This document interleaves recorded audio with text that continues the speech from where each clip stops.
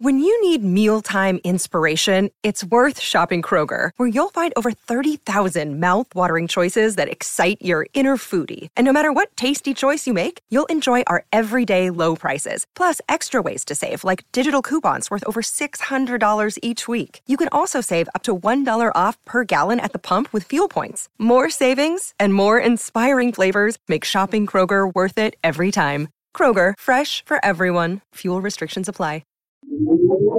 You're listening to Impact Theory. Impact Theory. Impact Theory. Impact Theory. Impact, baby! Hey everybody, welcome to another episode of Impact Theory. I'm here with James Nestor. James, welcome to the show, man. Thanks a lot for having me. Dude, I'm going to be really honest. When you were first pitched as a guest, I thought, is there really like a whole book to be done on breathing? Is there a whole episode that we can get out of this? My team made a very compelling case that I should take a look. And as soon as I dove into the book, I realized that this was so much bigger. And I'm somebody whose life has been changed by meditative breathing for sure. And even I thought that this was a relatively narrow topic. Your book was a game changer for me. It's already massively influenced how I approach my day-to-day life. What was the most surprising thing as a journalist in diving into the world of breathing that sort of took you by surprise? I think the biggest thing for me, and I did not foresee this coming, was that we are anatomically predisposed to be breathing improperly. And let me sort of unpack that a little bit. Over the past few hundred years, our faces have grown in such a way, they've grown so flat, our mouths have grown so small that we have less room in our airways to breathe properly. And that's the main reason so many of us have sleep apnea. So many of us snore, have other respiratory issues, either implicated in asthma or allergies. And so this was something I always thought that breathing was more of a psychological thing. It was you get anxious and that absolutely affects your breathing, but that it was anatomical and related to this disevolution that's happened to the human species absolutely shocked me. And what is the root cause of the disevolution? What's going on? It's industrialized foods, so specifically lack of chewing. So without the masticatory stress, especially in youth, you don't develop proper bone structure. You don't develop proper musculature.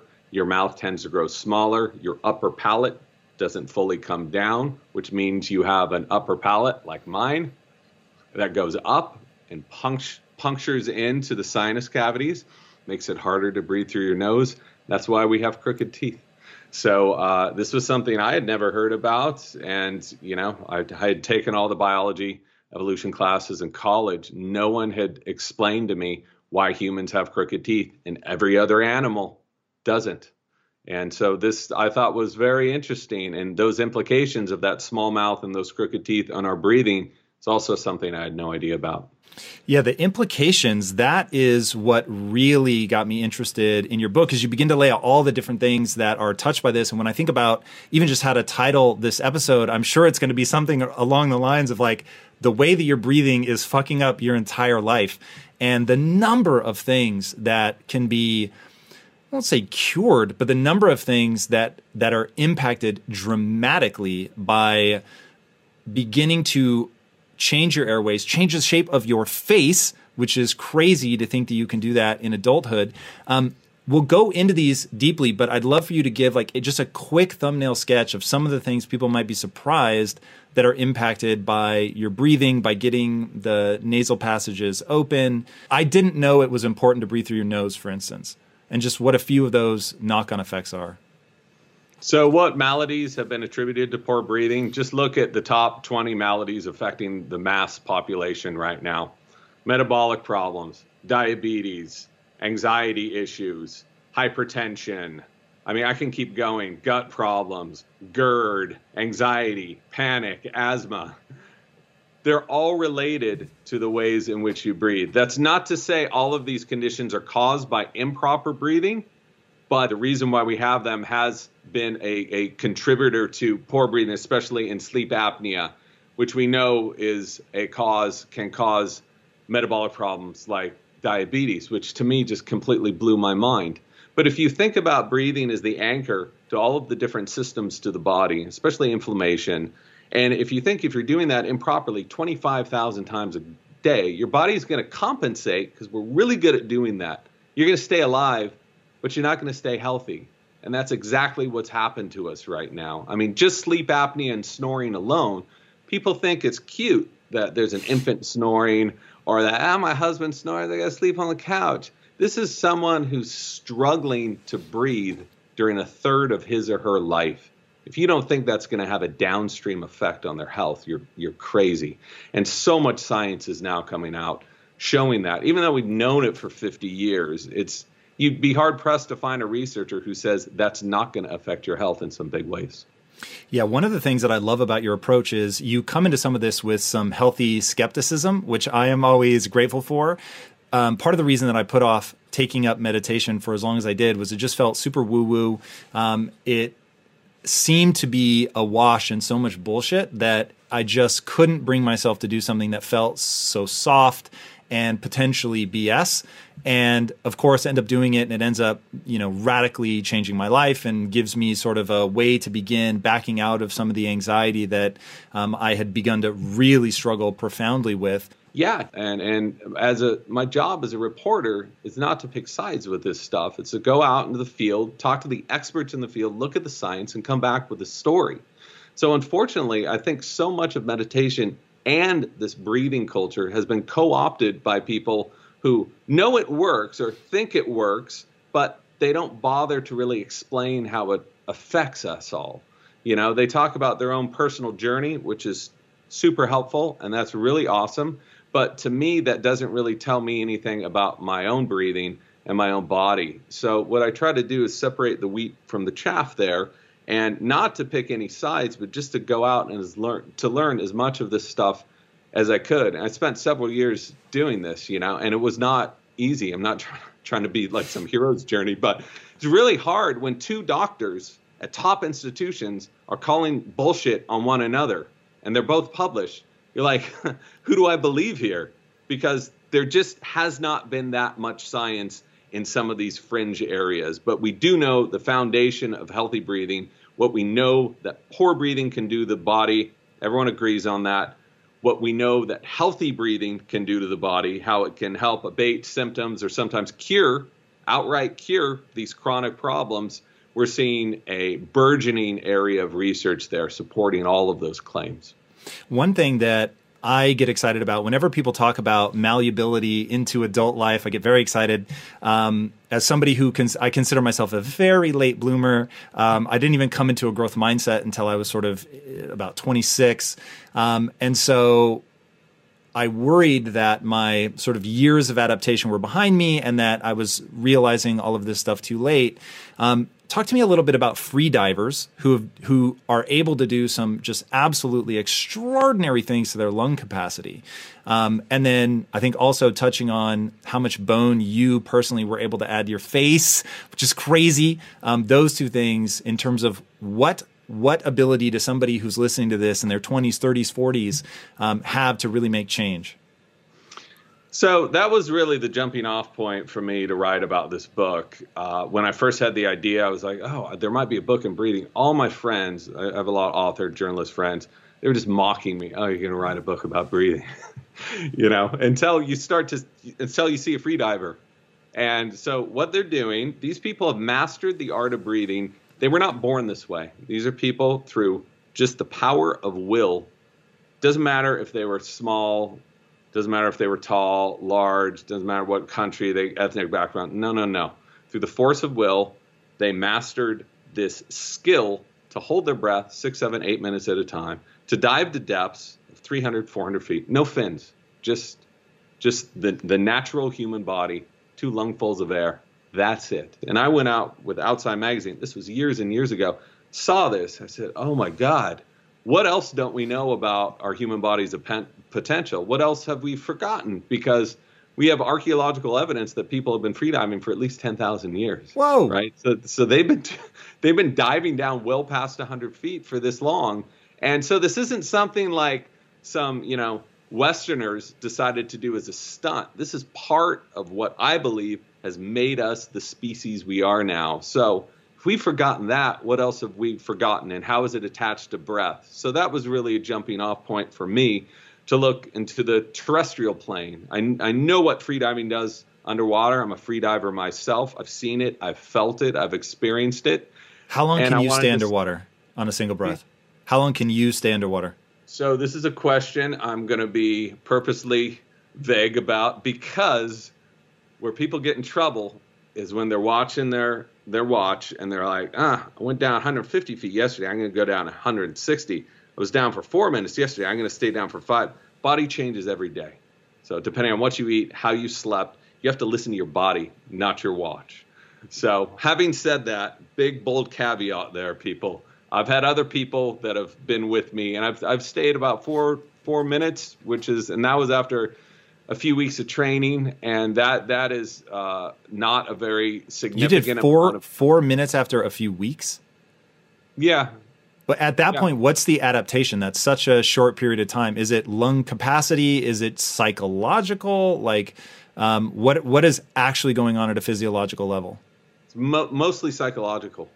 So I've seen within the first workshop I did, I went from holding my breath at the beginning about 40 seconds. I was like, that's pretty good. One workshop, 2 hours later, 2.5 minutes, right out the door. And everyone that was in this workshop was doing the same thing, more than me. So it's being able to allow. Is that learning how to deal with CO2 and the panic that it creates? Absolutely. So it does relate to psychological, mental, much more than physical, because we can go a long time holding our breath. So that need to breathe is not dictated by a lack of oxygen. Right now, if you exhale, hold your breath, you're going to feel that nagging need to breathe. That's from an increase of CO2. So what you're doing is understanding what's happening in your body, understanding that your body is not screaming out for oxygen. You're just acclimated to a lower threshold of CO2. And so once you get your mind around that, then it becomes a body-mind thing. Yeah, more lung capacity, that's good, but it's mostly tolerating that increase of CO2. Okay, so if you were right now sort of all the caveats in the world, but you're sort of roughly 4 minutes, what's the world record for free diving specifically? 12.5 minutes. Whoa! How deep? This is at the surface. There's this competition called static breath holding, where you put your head underneath the surface and you hold your breath. And then people do it with oxygen. So, and the record for that is 21 minutes but that's hyperventilating with oxygen. So just the natural body is 12 with pure oxygen, like they have some sort of, okay. Well, they hyperventilate, fill their entire lungs with pure oxygen, go under. What about free diving? Is that based on depth and not time? There's different disciplines to free diving. There's static breath hold, which is just head underwater. Yep. And then there's depth. So most of them are associated with depth. There's depth without fins. There's depth with fins. There's depth with machines. There's depth with machines that don't have motors on them. I mean, on and on, all these different disciplines. But I watched a guy go down 830 feet on a sled. 830 feet down in Greece. Herbert Nitsch, I was there. It did not end up well for him. It was awful. And at that point, I said, I will never see any freediving competition again. I don't want this to cloud my vision of something that is so beautiful and so part of who we are as a species. And so that was my jumping off point for competitive freediving versus the more meditative and yogic side of it. All right, before we get to the yogic side, which has better benefits, I want to know what happened to him. In what way was it terrible? He had numerous strokes. God, while he was underwater? He blacked out right from the get-go. He was on this sled. You can see this AB 60 Minutes was there. I mean, it was just a complete shit show. I said, why am I here? Why am I reporting on this? And he took the sled down, which propelled him down. It was supposed to go down 800 feet, went down 830. He came up, and if you come up that quickly, he was supposed to stop about 30 feet below the surface and equalize. He didn't. He shot straight up, and he was rushed to the hospital, and he's still suffering from the problems associated with that. He's a lot better now, but he, obviously he regrets this, and that to me just showed listen, I love people can do whatever they want. They can compete. That's badass. That's none of my business. But I saw what happens when the Western mind focuses on one thing as opposed to the larger picture, which is we've been gifted this incredible body to do these incredible things. Don't step too far over that line or you're going to get hurt. And that's exactly what I saw. Oof. I don't want to derail us too much, but I am very curious to hear more. You said when the Western mind focuses on one narrow thing, which that detached from that story, I would say, ooh, tell me more. That sounds amazing. I want to focus on something like that. What are you bifurcating Eastern Western, and what is sort of the pathological part of well, first define the Western mindset for me, if you would. And then obviously that's a good example of sort of where it goes pathological. But I'd love to hear more about how you view that, if that is the dichotomy. I'm absolutely bifurcating those two things, because about 6 months after that, I went to Japan. And I met with the Ama women divers. They've been diving deep in the ocean for 2,000 years, 1,500 years.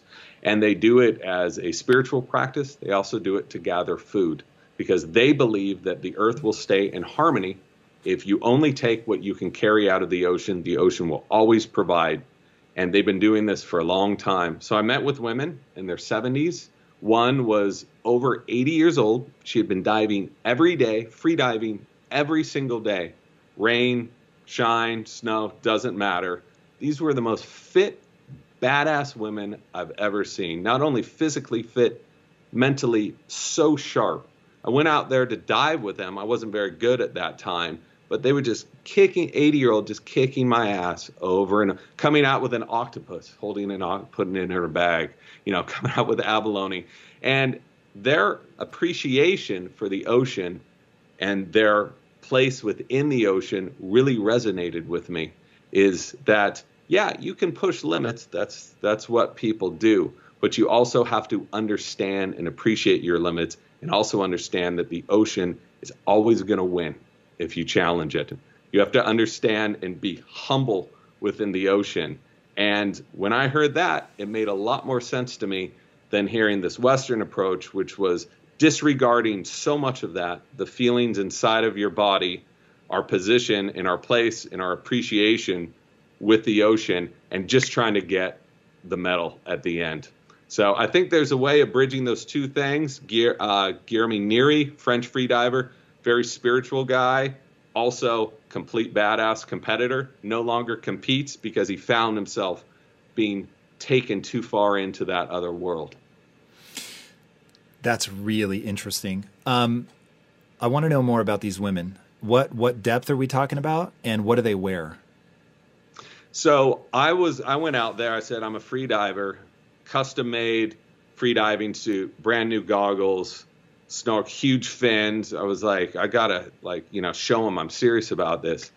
They're in these ripped up old scuba wetsuits, which are awful for free diving, holes in the back, stitched up. They're wearing those masks like this, those big circular masks.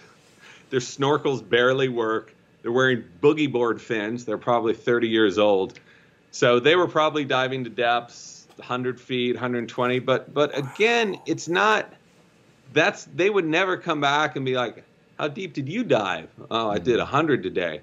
They're like, how'd that dive feel? How did you enjoy that? What food were you able to take from the ocean? How nurturing was that? And to me, that seems like a much better game plan for a long life and appreciation of yourself and your place on this planet than this, I'm going to kick the ocean's ass. I'm going to go as hard as I can. If I die, I die. Again, if people want to do that, totally, it's not my business.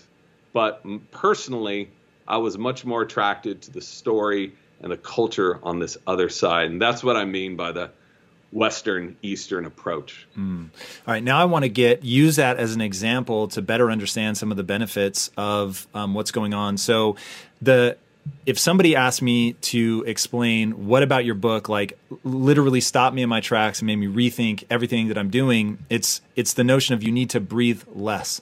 And that gave me the chills just saying that. And when I read it, it had that same impact of like, whoa, is it possible that I've just approached this whole thing all wrong, and that the things that I think are giving me benefits it actually isn't the inhalation, it's the exhalation and the hold and the learning to manage CO2 and understanding that CO2 is actually important and not just a byproduct.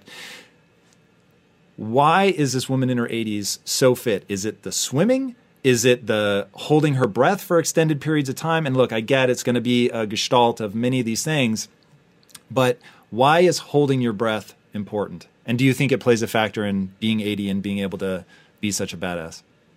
I think it does, because breath holding and breathing, just like so many other aspects in life, come down to flexibility. You want to be able to be flexible.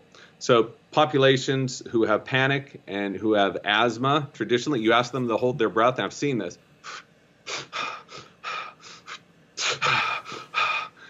They aren't flexible. Their threshold for CO2 is very low. So a general gauge of health, and this is not a very clear scientific diagnostic that has been used for a long time, is they'd have doctors would have patients come in, exhale softly, and hold their breath. And a lot of people use this to see how they're feeling day to day. I was just talking to Bill Bradley, the senator who ran for president way back when. Every single morning, he wakes up and holds his breath. He can tell how well he slept. He can tell what food he's eaten, how well he's digested that. It's a good general gauge. And breath holding has been part of breathing, the practice of breathing, for thousands and thousands of years. An early translation for pranayama was a trance induced by breath holding. All right. So one of the things that I am still perplexed by how important it seems to be is breathing through the nose. I would classify myself as a chronic mouth breather. I catch myself doing it all the time. I want to know, why does it matter so much? And what are the benefits if somebody were to go to lengths to train themselves to breathe almost exclusively through the nose? So if you were to cut my head in half, and I've done this with a CAT scan and gotten a deli slicer view of my whole head, you're going to see that the nose here and the sinus passages take up about the volume of a billiard ball, sometimes even more than that. So this is an incredibly ornate and complex organ that looks so much like a seashell. They call it the nasal concha. So seashells, they use their shells, the organisms within there, to keep out pathogens and to filter stuff out. That's exactly what our noses do. So air doesn't just shoot into our nose, into our throat. We have to force it through this gauntlet of turbinates and mucosa and cilia and all of these different structures.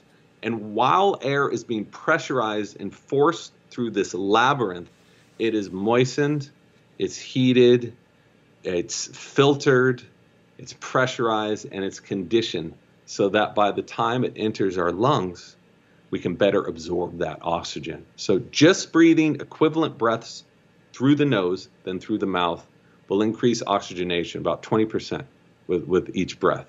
So that's caused by a number of things. Also, nitric oxide.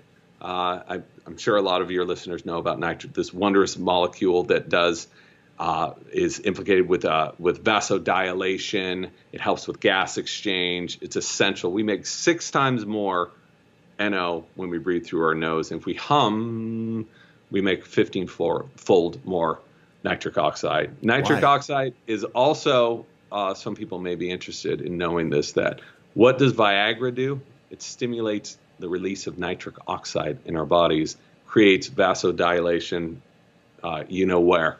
So we can do this in our noses as well. And if I remember right from your book, there's actually basically erectile tissue in your nasal cavity. Why on earth would that be true?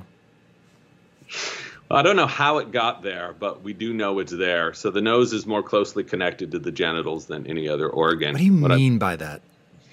Anatomically? Their connection in the way that they both use erectile tissue, which engorges with blood, which inflates it and makes it firm, and also when that blood releases, it makes it flaccid. So each of your nostrils has a coating of erectile tissue.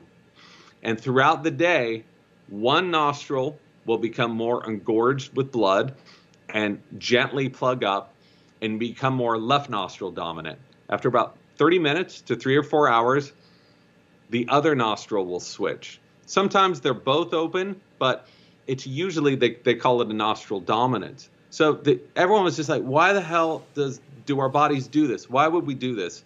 It turns out, and there's 20 years of studies showing this, when we breathe through our right nostril, body heat increases, heart rate increases, circulation increases. This is associated with a stimulating effect, okay? And it activates the left side of the head, of the brain more, which is associated more with logical functions. I know that there's a bunch of crossover, but these are blanket explanations right now. Left nostril breathing, calming effect, heart rate goes down, you relax, more associated with creative functions. So our bodies do this automatically throughout the day. You can hack this, alternate nostril breathing. Anyone who's taken a yoga class, okay? But our bodies are already doing this. And if you're breathing through the mouth, you are getting zero of these benefits. So we are designed to breathe through our noses. And the fact that 25 to 50% of us aren't doing this, I believe, is causing us a bunch of undue stress and potentially is contributing to a bunch of more serious. You guys know I have a very strict diet that I stick to, except for very special occasions. And I do that so that I can bring my best every day to what I'm doing. And a big part of that strict diet is high quality animal protein, and my go-to source of trustworthy meats and seafoods with no added hormones or antibiotics ever is ButcherBox. ButcherBox is a premium meat subscription service that delivers 100% grass-fed beef, free-range organic chicken, pork raised crate-free, and wild-caught seafood, all directly to your door. I cannot recommend ButcherBox enough. When you eat ButcherBox, you are giving your body the best possible building blocks to work with so you can reach your full potential. You've got to take care of yourself at a cellular level if you want to hit your peak consistently. So ButcherBox is the key. Sign up at butcherbox.com/impact and get our special deal. ButcherBox is offering our listeners a free for a year offer plus an additional $20 off. And that means you can choose salmon, chicken breast, or steak tips free in every order for a year. Sign up today at butcherbox.com/impact and use code IMPACT to choose your free for a year offer, plus get $20 off your first order. This show is sponsored by BetterHelp. You will never be able to reach your full potential if you are riddled with stress and have a lot weighing on your mind. I can tell you from my own experiences with stress and negative thought loops, you have to find a way to work through whatever it is that's weighing on you if you're going to have any hope of achieving your goals. Therapy can be an option for working through things, and for an online therapy option that is super convenient and flexible, be sure to check out BetterHelp. With BetterHelp, everything is 100% online, and getting started is quick and easy. A brief questionnaire matches you with a licensed therapist, and you can switch therapists at any time for no extra charge. Get things off your chest, process through things with BetterHelp. Visit BetterHelp.com/Impact Theory today to get 10% off your first month. That's BetterHelp, HELP.com/Impact Theory.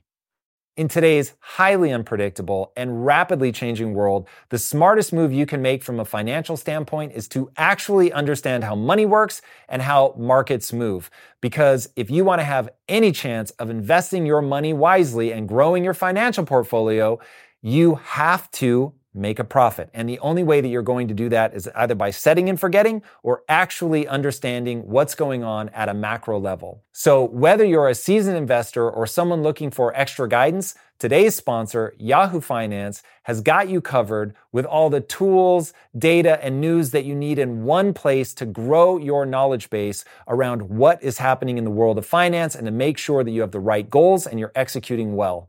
Yahoo Finance makes it easy to consolidate your accounts so you can effectively and efficiently manage your entire portfolio.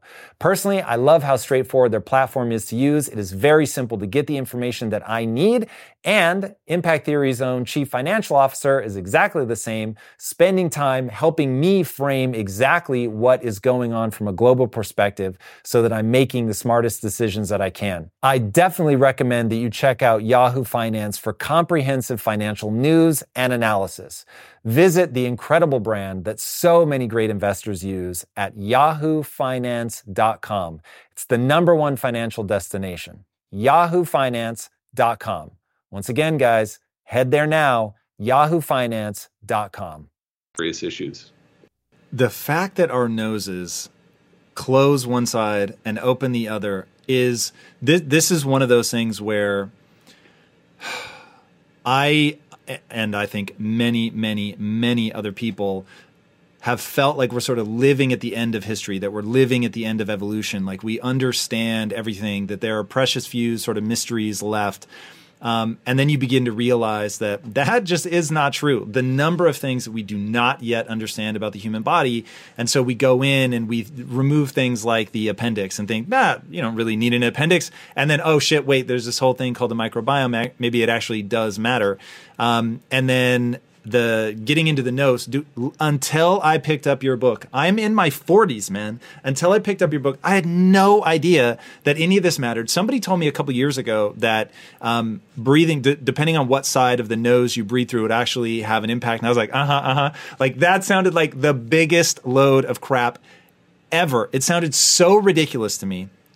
And now it's like I'm training myself to have this mechanism where it's like the second you want to reject something, hit the pause button, because, man, there's so many things we don't understand. And I have a feeling that on that one, the fact that we have erectile tissue in our noses so that at least one of them seems to be, so that we can do this cycle thing, that we may find that there are other things that are tied to this. So walk me now through. You've gone to great lengths to be able to breathe through your nose. You've certainly inspired me to begin breathing through my nose. So, okay, we're moistening it, we're warming it or cooling it, because I think if we were in a sauna or something, we're certainly not scorching our lungs. So something is happening. What ends up happening to people? You did something where you intentionally plugged your nose for 10 days. What ends up happening when you plug your nose? Yeah, so I couldn't believe all this stuff I was finding either, right? And I really mean this, but luckily I'm in San Francisco. I'm very close to Stanford. I got to be good friends with Dr. Nayak, who is the chief of rhinology research at Stanford. So he's the one telling me this stuff. This guy publishes like 30 papers a year. He's a monster. And if it's coming from him and it's coming with 30 papers, I'm like, okay, it's legit. I mean, this guy is top of his class. So he was also explaining something else, that nasal hairs, and this is a little pragmatic tip for people obsessed with pulling out their nasal hairs, they've found that there is a significantly higher chance that you will have asthma, that you will be suffering from asthma, the less dense your nasal hairs are. So the more we have this stuff this helps filter air and slow it down. So the idea that people are just like pulling appendixes out, pulling all this stuff out, saying, what, we got to get rid of this stuff. Why do we need this? I think nature is a better gauge of how we need something, how important it is to us. So that's a long way of saying, I started talking to Nayak. He's just like, oh man, no one's breathing out of the nose, and it's causing periodontal disease. It's causing all of these other issues. And I said, well, how quickly does this damage come on? Do I have to be a mouth breather for 10 years, 20 years, for a month? He didn't know. So he's like, well, there haven't been any studies done on it. So it's like, you're at Stanford, man. Why don't you do some? You're at like the top lab in the world. Why don't you do some studies on it? But he's like, oh, I don't have any funding allocated, blah, blah, blah. So I finally convinced him. I said, let's do an experiment.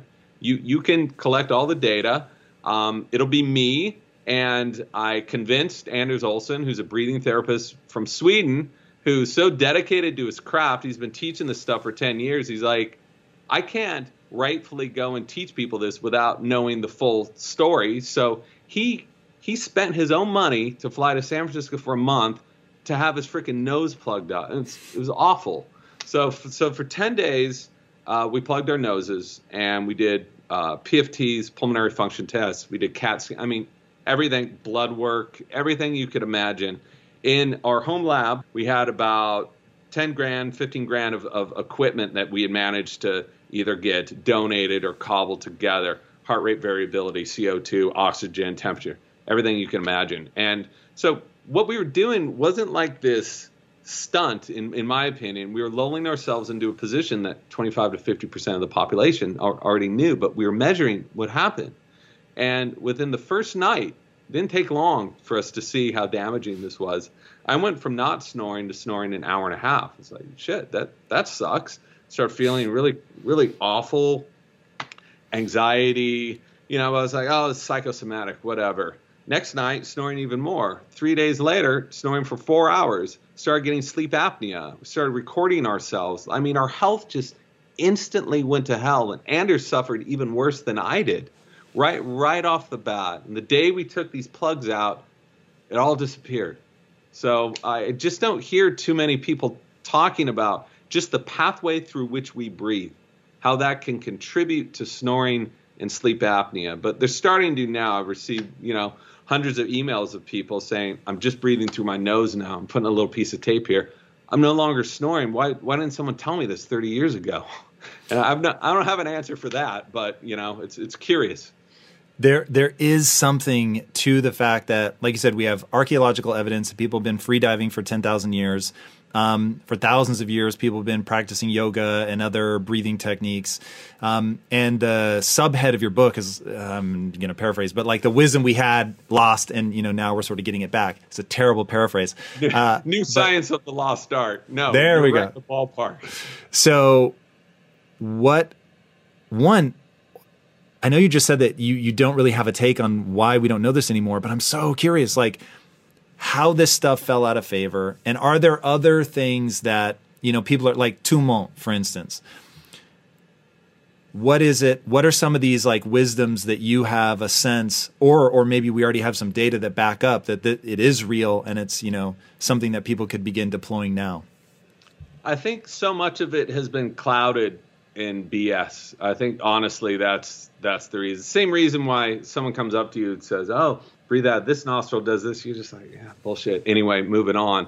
Because we're apprehensive and we're skeptical for good reason. We've been told a bunch of garbage for so long from both sides, really, from the more new agey side and even from the medical institutions. How often were we told that eating high carb, high sugar food was totally fine?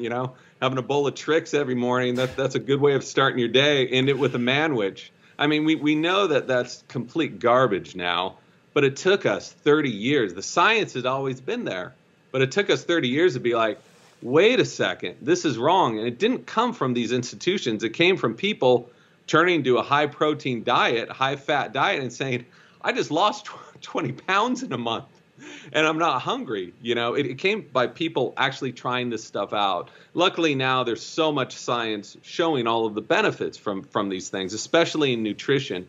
But I think breathing is on that same path where nobody disproved this stuff.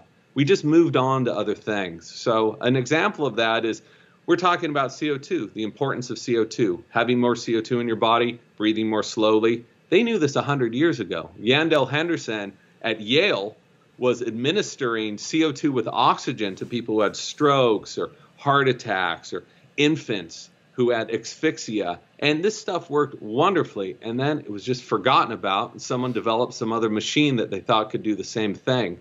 So I don't want to point fingers. This is just human progress. This is how we do it. But it is interesting that there's this foundation of 3,000, 4,000 years of this technology of breathing.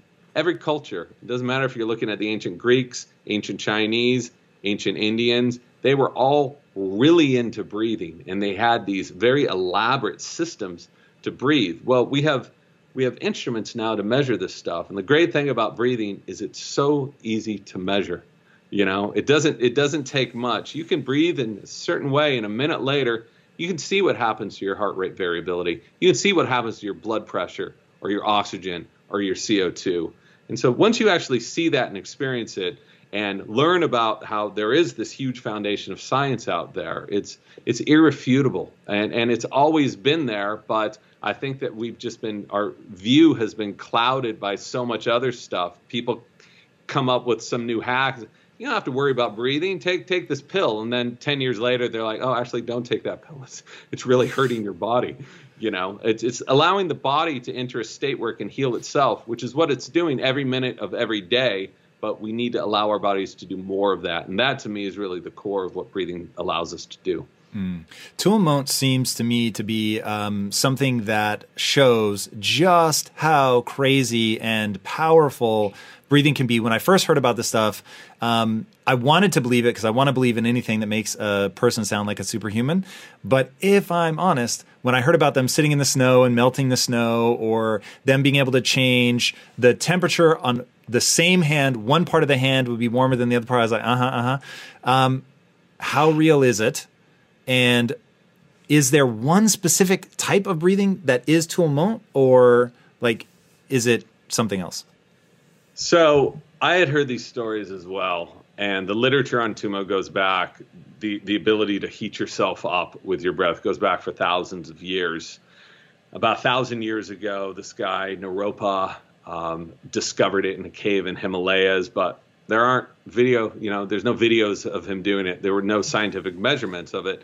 Then this woman named Alexandra David Neal, a French woman who in her 40s went on this spiritual sojourn throughout the Himalayas for 14 years, which is pretty unheard of in the 1900s. She discovered it as well. And she's like, oh, yeah, whenever I got cold, I just do what the monks do. They have a single sheet on. They just breathe in this certain way. Everyone called bullshit on that, right? As rightfully as they should. When a lot of hippies started going to India and Tibet in the 60s, they came back with these stories. They're like, no, really, there's these monks who sit outside all night in a single sheet, and they breathe in a way to melt a circle around them in the snow. And then they go back into the monastery. So Herbert Benson at Harvard, so he was at Harvard Medical School, heard enough of these stories. He's like, okay, I need to go figure this thing out. This was in 1980. So he went out to Dharamsala in India and got some of these monks, hooked them up, and there's video of this, hooked them up with all kinds of sensors, and found that they can absolutely do this. So in a cold room, he put a wet sheet over them. They breathed in this certain way that they dried the sheet. Their body temperature went up 17 degrees. They never suffered from hypothermia or frostbite or any of these problems. So this is in 1980. Still people were like, oh, this is bullshit. Man, he was measuring it all wrong. Then Wim Hof comes around. He's like, oh, yeah, okay. Well, I'm going to sit in an ice bath for 2 hours, okay, in front of all of you, and my core temperature is not going to go down. I'm not going to get hypothermia. I'm not going to get frostbite, and explain that. And I think, we have him to thank for just shutting up so many people. Even though the science was there from Harvard that was published in Nature, people are still like, whatever. Those are weirdos in India. So now people are learning this Tumo, and they're finding that it not only can allow you to heat your body up and not get hypothermia in these extreme cold conditions, but it can help reset your immune system. It can help people with autoimmune diseases, which I think is its real gift. It's cool to be able to warm yourself on command. That's amazing. But to be able to help people for whom no other therapy could help is I think, so important. And so to answer your question, this is a question I could not answer, and I kept talking to people. I was like, well, Wim Hof is going, like, you really go for it. But if you look at these Tumo monks, they're hardly moving. And Benson found that they were able to decrease their metabolism more than 60%, the lowest number ever recorded. And yet, by decreasing their metabolism, they could superheat their bodies. And no one has any idea how they were able to do this. So we have a better idea on how Wim is able to do it, right? You're stimulating a stress response. You're really getting that circulation going. Then you're holding your breath. So you've gone from offloading CO2 to increasing CO2 that releases oxygen. You can increase your metabolism. And he's even shown an hour after doing his practices, his metabolism's off the hook. So you're using more oxygen that way. But there are so many mysteries here. How can those monks do what they do? And when I've asked researchers, they just say, that's interesting, not sure. Anyway, here's this research we do know. And those are the corners I really like to open and peer into, because they show the true potential of our bodies and how much we've lost. These monks aren't using some new technology. Stuff's been around for thousands of years, and we still can't understand it, even with all the modern technologies we have. Yeah, the thing that I find so enticing about Wim is he's talking about basically taking these autonomic functions and bringing them into, I can't remember if he specifically says conscious control, but he certainly makes it seem like, yeah, I know you're injecting me with this endotoxin E. coli. And so I'm revving up my immune system. I'm sending it out to attack it and shut it down. And that to me is the frontier that I'm very eager for people to continue to explore, because, you know, how much of this can we bring into our conscious control? And is it all going to be through breathing? Is there another, you know, frontier that we have sort of equally ignored for however many millennia we've been ignoring, like the real power of the breath? And I heard something once that really resonated with me as soon as I started meditating, which is that the diaphragm is the center of the warrior, or the seat of the warrior. I forget the exact word, but it's like the core of a warrior is their diaphragm. And I thought, you know, why would that be? And then I took my first diaphragmatic breath and realized, whoa, like this has this immediate impact on my ability to shift out of sympathetic into parasympathetic. And I'm curious if we know with Tumont, like what's going on at a cellular level, like when they're heating themselves up. I understand the Wim Hof method because it's in revving up your metabolism. You're essentially igniting the furnace inside of you to burn calories, basically to get this uncoupling, to generate the heat. I don't understand it when it's slowing something down. And was the research that was done in the 80s, does it give us any hints as to what that is? It does not, and this is a question at the end of the book. I was saying there are still mysteries to behold here. So just as you had said, with Wim Hof, with this intense breathing, I can probably make myself sweat by doing that. So it's just more kindling on the fire, right? You just have more fuel, so you're burning it.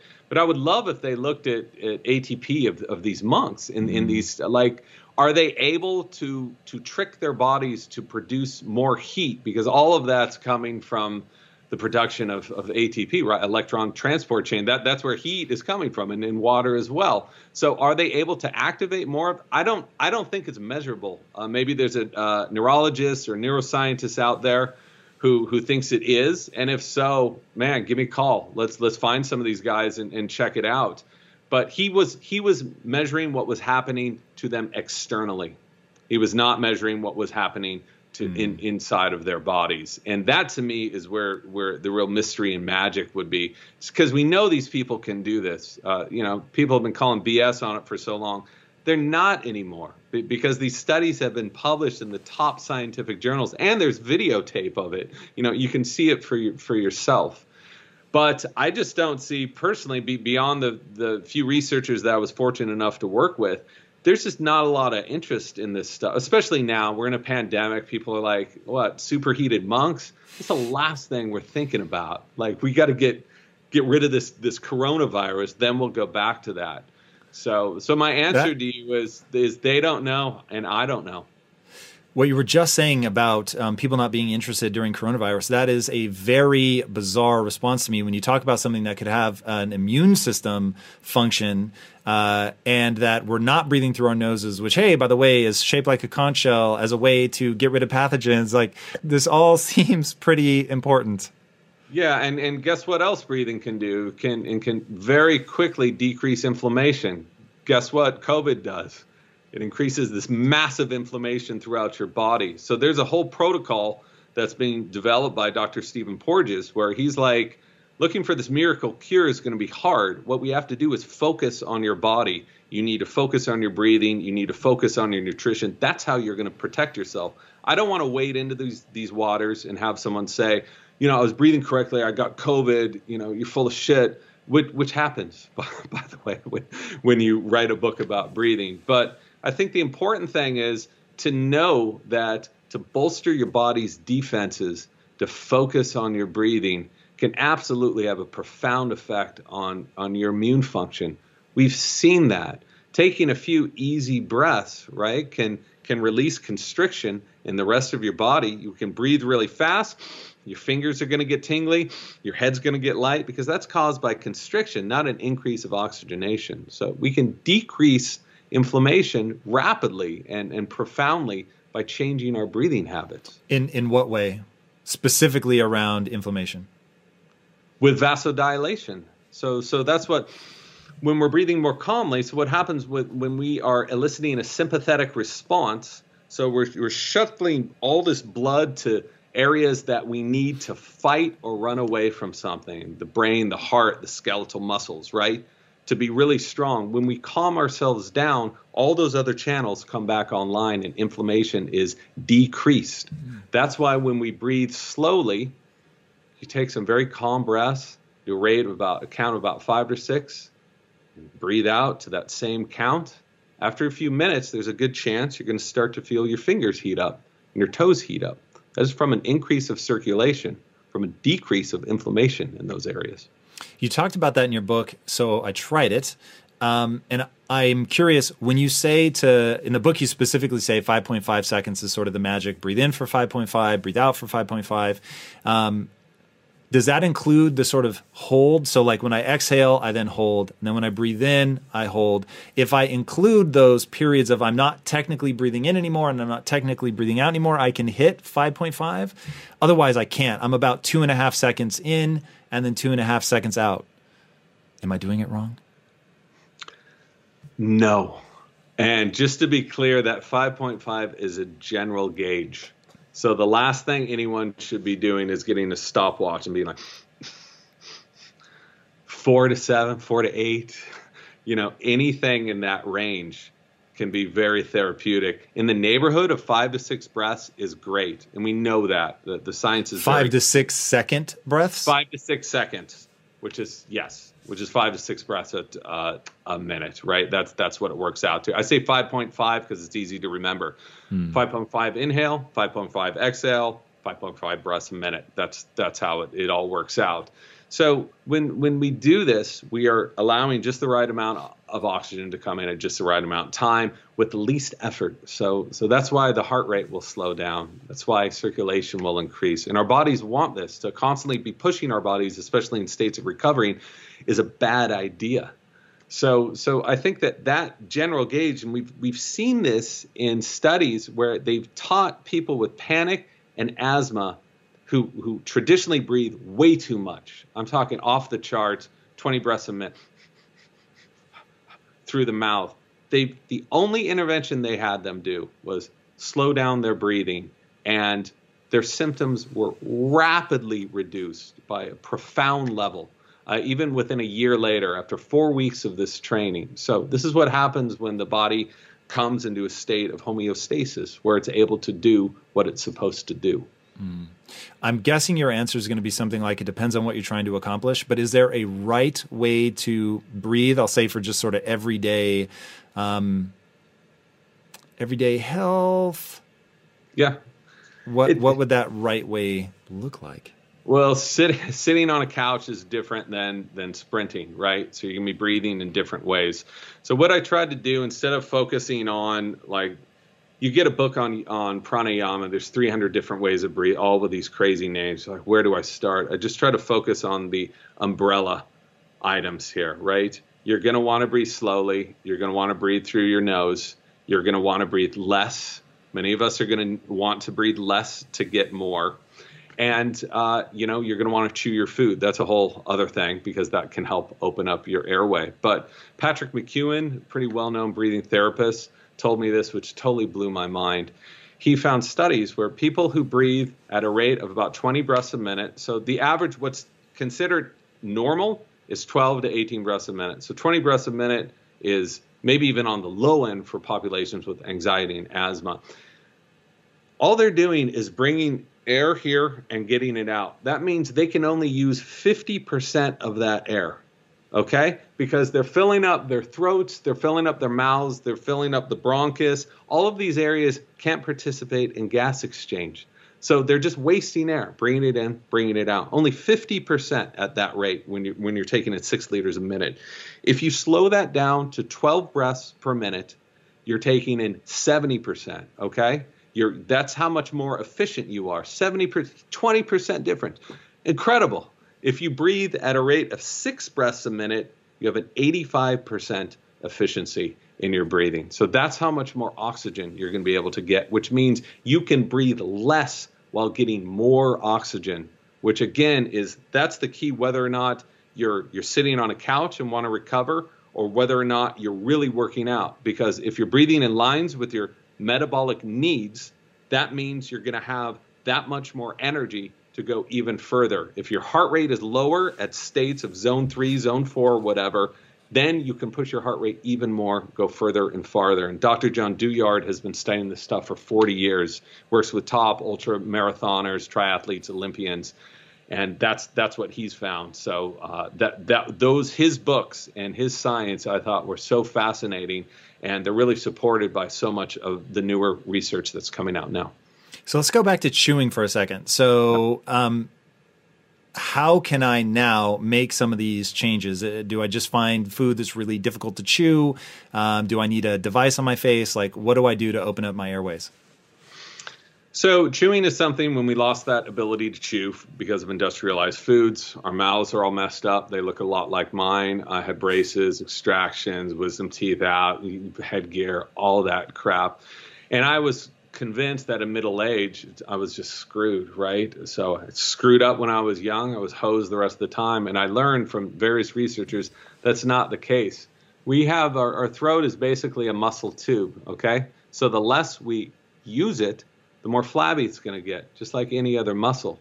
So there are exercises you can do. I won't take you through all of these. Some of them are quite involved, of pushing the tongue up to the roof of the mouth, sucking the tongue up there. Do this 30 times a day. They've found in research that this has a profound effect on snoring and sleep apnea by just making your throat more fit.